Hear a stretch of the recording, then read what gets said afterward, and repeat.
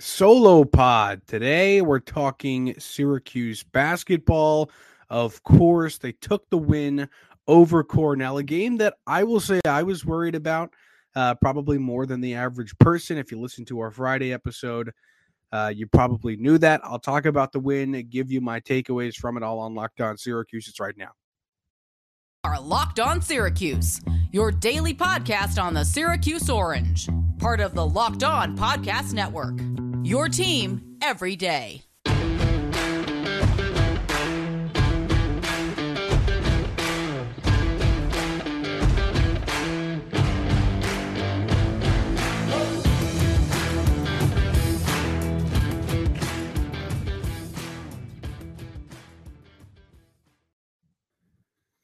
Matt Bonaparte with you on your Monday episode of Locked On Syracuse. Thanks for making it your first listen every day. Free and available wherever you get podcasts. And today's episode is brought to you by LinkedIn Jobs. They help you find the qualified candidates you want to talk to faster. Post your job for free at linkedin.com/lockedoncollege. That's linkedin.com/lockedoncollege to post your job for free. Terms and conditions apply. So Syracuse took down Cornell inside the JMA Wireless Dome, 78-63, the 15-point W. It was tied at halftime. Syracuse looked pretty bad to begin. They were down early. Some people on Twitter were saying it was the Colgate game all over again. They couldn't hit a shot, blah, blah, blah. They were allowing threes, blah, blah, blah. And then in the second half, as Jim Boeheim said in the post-game press conference, Cornell just stopped shooting well. They couldn't, I don't know what happened to them. Maybe the Monstars took their abilities, but they ended the game shooting 27% from three, 27.1% from three. They were really, really bad, 32.9% overall from the floor. And they only had two guys in double digits, Nazir Williams and Sean Hansen.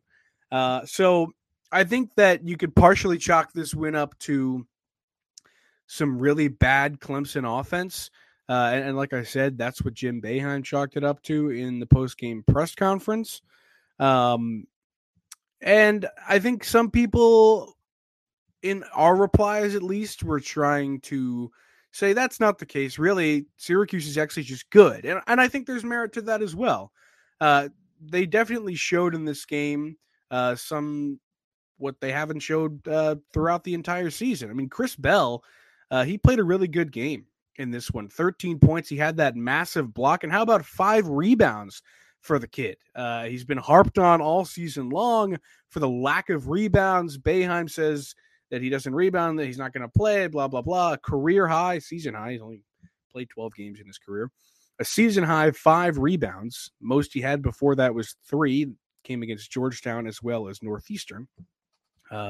And he only had 2 one other time. Otherwise, it was 1 or 0 for Chris Bell. So I'm happy to see him going out there and doing more of the job that I think Boeheim wants and that I think the team needs him to do. Because if you've been watching Syracuse basketball for 1 season, 2 seasons, 40 seasons, you know that the 3 needs to be able to rebound the ball and needs to be able to play a really strong part of that zone defense, because it's really an integral part. Like we've talked about many times, Jesse Edwards, if he didn't get hurt last year, would have been the top rebounder on the team. Now, it ended up he got hurt, and Cole Swider was the leading rebounder alongside Jimmy Boeheim. It was the forwards. It wasn't Frank Anselem. I mean, he did rebound pretty well at the end of the year, despite Boeheim saying he couldn't jump. But it was Cole Swider and Jimmy Boeheim that picked up a lot of that slack, because that's what the forward positions on a Syracuse team need to be able to do. This is also a really solid game from Joe Girard. He led the scoring drive with 19 points, hit 3 threes. He played pretty well, hit a couple shots that I think kept him in the game early on, and then he kept the momentum going. So this is always what happens with Joe Girard. And I said this was going to happen when he had that really huge lull in the St. John's game and the couple games afterwards, where he scored 31 against Richmond in the first game of the Barclays Center tournament. And it was his career high. And then he was terrible. Everybody hates on him. And I think a lot of it was probably warranted. Definitely some of it not, because people just like to latch on to hate whenever it comes around. And that definitely isn't what I think the Syracuse fan base should be going for, because Joe Girard has done a lot for the basketball program, regardless of the fact that if he's overrated, underrated, whatever you think, it doesn't matter. He did play terribly. Absolutely. And I was the first person to say that. But you also then have to give him credit where credit's due, and I think a lot of people don't like doing that. And in a game like this where he leads the scoring way, was he insanely good and scored 40 points? No, but he was a valiant option. And a lot of people said he should be benched, blah, blah, blah. He shouldn't start, whatever. I don't think that. I think if he starts playing poorly, Boeheim should adapt and take him out instead of just letting him chuck up threes. Though there is good conversation. There's a decent argument to be had for that shouldn't happen, and instead leave him in, because what's more dangerous for the lineup, a Joe Girard that is no threat to shoot for the defense, or a Joe Girard that could hit a three but keeps missing? I think a lot of people are going to be on both sides of that argument, because for one, he could stop hurting the offense if you take him out. But the other side of that coin is then the defense knows he's not an option. You just lost another guy on the offensive end that the defense has to worry about. So anyway, I'm off on a tangent. But you make up your own opinion about that. I think Girard was good for this game, and nobody's going to give him enough credit, so I want to give him some. But you had 5 guys in double digits in this game. Girard had 19, Judah Mintz had 14, Bell 13, Benny Williams had 12, and Jesse Edwards had 11. I love Benny. I really love Benny. I think he's awesome. Another guy that might be an unsung hero right now. He got so much hate his freshman year. Oh, he wasn't what he was, advertised as. This guy was a 4-star. Some people said he could have been a one and done, whatever. And through all of that, and I think we talked about this a little bit on the last episode, through all of that, at the end of the year, when asked about, somebody maybe hinted about being transferred. I can't remember the exact situation in which he got it brought up to him, but he said, I'm staying. No, I'm not transferring. I'm going to figure it out here. This is where I want to be. You have to commend that, and you got to love him for that, because he wants to be a member of the Syracuse Orange. And did he ever pick it up? 2 points per game last year, up to 8 points per game this year, up to 5 rebounds per game, a steal a game. He has been really, really good, and a solid member of the starting 5, one that you don't really have to worry about. He's got the shot going, even though it's a laser beam. There is no arc to that thing. The dude just shoots laser beams into the basket. I love the kid. He's athletic. If you get to start, he had that one almost putback where he just almost tomahawked it right back in, and that would have been, the roof would have lifted off that place. But he's got crazy athleticism, and a guy that you just got to love and really be excited for going forward. So Benny, keep doing what you're doing. Could hit a 3 in this game too. Let's talk about Judah Mintz. Now,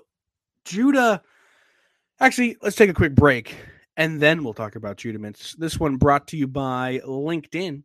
These days, every new potential hire can feel like a high-stakes wager for your small business. You want to be 100% certain that you have access to the best qualified candidates available. That's why you have to check out LinkedIn Jobs. LinkedIn Jobs helps find the right people for your team faster and for free. Go create a free job post on LinkedIn. It's very easy. Then add your job in the purple hashtag hiring frame to your LinkedIn profile to spread the word that you're hiring. Simple tools like screening questions make it easy to focus on candidates with just the right skills and experience, so you can quickly prioritize who you'd like to interview and hire. It's why small businesses rate LinkedIn Jobs #1 in delivering quality hires versus leading competitors. LinkedIn Jobs helps you find the qualified candidates you want to talk to faster. Post your job for free at linkedin.com/lockedoncollege. That's linkedin.com/lockedoncollege to post your job for free. Terms and conditions apply. Okay, so we're talking Judah Mintz. This is Locked On Syracuse. I'm Matt Bonaparte. This is a game where Judah was not a huge factor. He didn't play that well. 6 for 16 from the floor. He shot 3 threes. I think we can all agree. I honestly, I think he's shooting the threes. I don't know who's telling him to shoot the threes. Maybe he's working with GMAC and they're trying new stuff out. Is it helpful? No.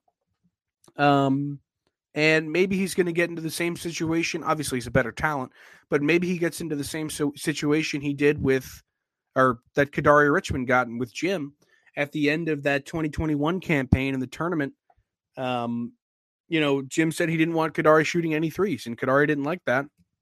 And ultimately, it was one of the factors that I think ended up to him leaving. Obviously, Jim said he didn't want to play here. He didn't want to work, blah, blah, blah.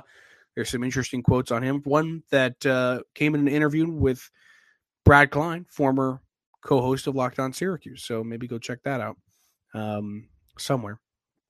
But Judah shooting the three is not something that's helping the offense right now. Now, the other thing I was going to say is maybe he's shooting it because he wants to prove he can hit it. Because like we've talked about on the pod many a times, you're not going to be a one and done as a guard if you can't hit a three-point shot. There are very little guards in the NBA that can't really consistently hit a three-pointer. I don't know if you could name 5. Maybe I'm wrong about that, and somebody's going to name 5 in the comments or something. But I really like in today's game where everybody has to be able to shoot. I mean, it just it won't work. And is the kid crazy athletic and has really great moves and handles and wherewithal and awareness around the basket? Yeah, he's awesome. He can dunk really well. He's great around the rim. He's got good vision. He makes a nice pass here and there. Had 10 assists a couple of games ago. And, I mean, that three-point shot's probably the thing that might keep him out of the NBA right now. But regardless, I'd like to get to a point with this team where, I mean, we're hitting ACC play now. The next game is Pitt. And we've talked about a couple times that this next 3 games, they're not that difficult. Pitt, Boston College, and then Louisville. However, I will say all of those games on KenPom are within 10 points. Pitt is only projected to be a 3-point win for Syracuse. KenPom says 70-67. BC, a 10-point win, 70-60, and then Louisville, a 7-point win, 70-63. But there have to be some defined roles, is what I was getting at. Because we're at a point in the season where things are going to ramp up and get a lot harder. They did what they had to do, absolutely, and they won those 5 games, or they won those 4 games, really, because we didn't really think they were going to win the Notre Dame game, but they did. So they got that done. They won 5 games in a row. That's what they had to do if they wanted to keep their tournament hopes alive, and they did it. But it all gets harder from here. So you really need to figure out what the offense is going to be and who's going to have the ball and what the story is going to be, because you can't just keep hoping that some guy's going to get it going and have Judah take random shots and keep missing and then go 6 for 16 and not really help the team all that much. Did he play well at times? Sure. But he really wasn't anything special in that game. I also feel like sometimes he thinks he has to do it all on his own. So that's something I think he gets into a lot. But, I feel like that comes with any young phenom or any freshman college basketball player that's already the best player on the team. Because he is. He's the best player on this team. Most talented player, 100%. No doubt about it. And Boeheim said that in press conferences before. But, when you show up and you're one of the youngest guys on the team and you're already the best, there probably is a little bit of, I've got to get it going. I have to do it. It's all on me. Because, he's young and he's still learning. So that's probably something he just has to grow out of, because at the end of the day, something important to remember is that he's still human. And does he get the ball sometimes? And it's very obvious that he thinks he has to do it all on his own. Sure. But that's not going to fly when you play teams that have solid defenses and are D1 programs and can really shut you down. He's going to get slapped in the face, theoretically or metaphorically, by a couple of those defenses. Malik Brown was awesome in this game. He was really good. And I think a lot of people, including myself, are pumped that he got 13 minutes, which is tied Symir for the most from the bench. He was really, really good. And he didn't have like a great statistical performance. 4 points, 4 rebounds, a couple offensive rebounds, a block and a steal. That's all I need. That's all he ever needs to do, really. And every time Syracuse went on a run, Malik Brown was on the floor. I mean, that guy, he just plays really, he's athletic. I was saying this before the season started, that he was one of the guys who is the most ready to play right now. And I was getting clowned for it in the comments. People were saying, oh, Matt doesn't know basketball, blah, blah, blah. What are you saying now? Huh? Malik Brown looks freaking good, man. I'm telling you. Malik Brown could be really, really good for this team off the bench, especially when you have a guy in Monir Hema, who I think is also really good, but judging by the weird, sporadic amounts of play that Jim has been giving him, I don't know if he's 100% healthy all the time, because we know he got hurt a little bit earlier. I have to assume he's still dealing with that, because he doesn't get more than around 4 to 8 minutes a game. He had 4 in this one. But point being, Malik Brown being helpful down low, and I'm not saying he could play the center 100% of the time or back up Jesse regularly, but he could play down there. That guy's good. Don't sleep on him. All right, I want to shift gears and talk about the Boeheim press conference a little bit. I don't know if everybody watched it. I really think you should, because he talked about the game, of course, but he also talked about the late, great Louis Orr, who passed away very recently. He had a lot of great stuff to say, so I'm actually just going to play it really quick. Let me just get this together, so bear with me for a second. Okay, here we go. And I'm going to tell you that about 2 weeks after I got this job, I went to Cincinnati, Ohio, because a friend of mine said a friend of his had a player out there. And I said, well, today's world, I probably wouldn't have done anything. I probably would have said, yeah, okay. I got on a plane, went to Cincinnati. I watched this kid in the gym playing against some college kids. When I walked in, the guy told me he was 6'8", which was true, he was, and he weighed 160 pounds, maybe. And he got knocked down about 6 times in 5 minutes while I'm watching him. But the interesting thing, he got up every time and made a basket or got a rebound, every time. And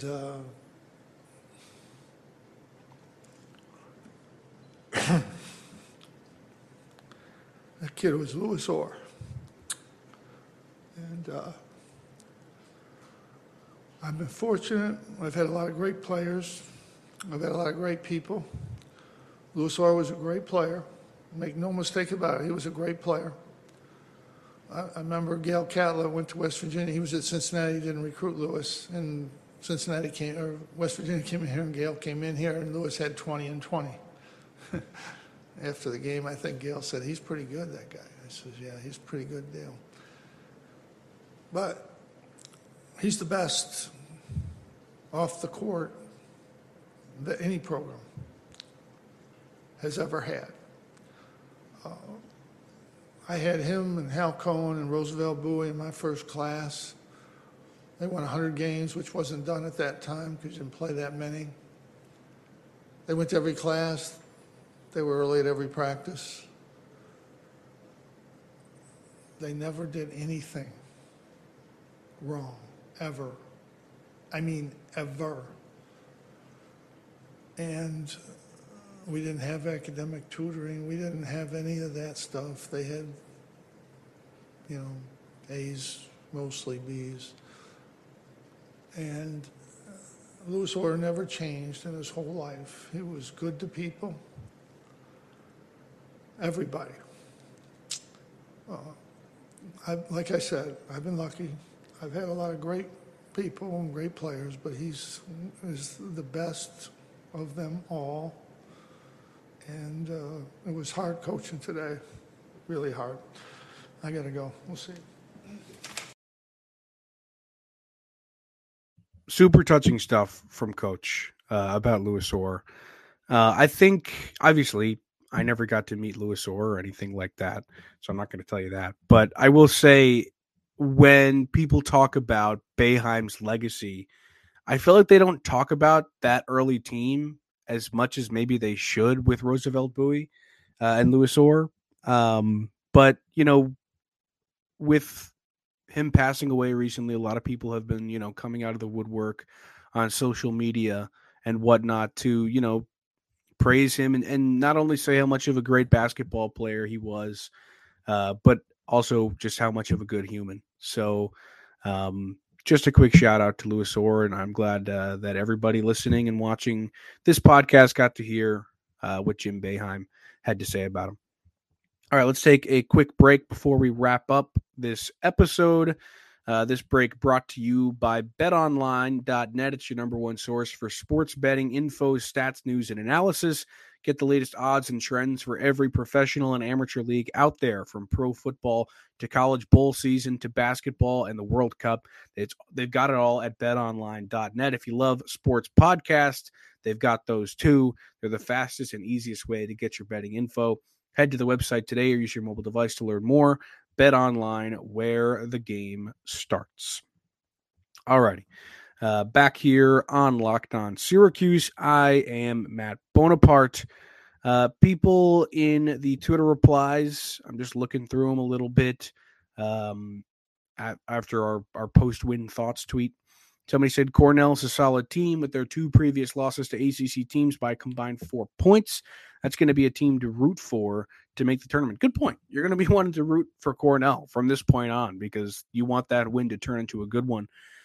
They did lose to Miami by 2, 107-105, which I think is a reason I and a lot of other people were worried about this game. You see a team like Cornell put up 105 points against an ACC team, one that Syracuse will play, and you get a little bit worried. They lost to BC by 2 points on opening night, so there definitely is some merit to that. Cornell, definitely a team that we're all going to be rooting for as the season goes along. Another guy says slow starts are concerning, definitely, but he loves the athleticism. They're moving in the right direction. The slow starts are concerning because against a team like Cornell, you were able to win it in the second half and really focus on it and pick it up during the first half so you could tie it by halftime. But that's not going to work against good teams, against a lot of ACC teams. At the end of the day, the power conference teams are power conference for a reason. And are some of them worse than mid-majors? Of course they are. Of course they are. But, we've seen Syracuse struggle against Pitt very recently. In the last couple of seasons, they've been tough to beat. And other teams, Georgia Tech, whatever, you don't know who's going to give Syracuse a fit because there's talent everywhere in the ACC, regardless of whether or not teams are winning every single game. Louisville just beat Western Kentucky. Louisville's terrible. They're 1-9 now, but there's still a talent on that roster. So you can't take any game for granted and just say chalk it up as a win, especially when Syracuse is coming out and, like this guy said, they're losing really early in these games and they have to claw their way back in. In a game like this, you had the guys shooting and it worked out and the bench minutes helped you. But someday, like we all know is true, Gerard's going to go cold and Judah's going to huck up a bunch of shots and be really inefficient. And you're not really going to know where to turn. Maybe you finally get something out of Justin Taylor consistently. I mean, he had a shocker of a game. 7 minutes and not a single statistic except for one single assist. That's it. He was awful. Didn't even take a single shot in the game. So, I mean, he had that 25 points against Bryant, but other than that, has really not shown us anything. We got to see something out of him.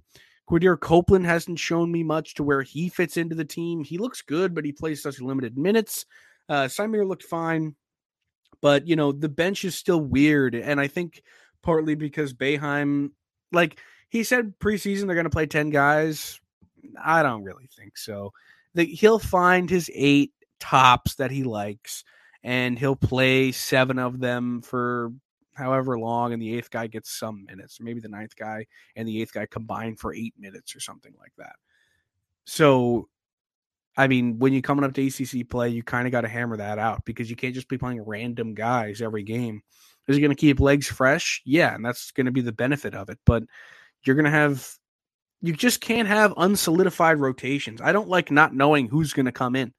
And I don't know how other people feel about that. But those are just my thoughts. We'll have another pod tomorrow talking about whatever. Maybe we'll get a mailbag in this week. I want to hear your questions about the team that hopefully we can answer, about football as well. Pinstripe Bowl against Minnesota coming up. And it's looking weird. Sean Tucker off to the NFL.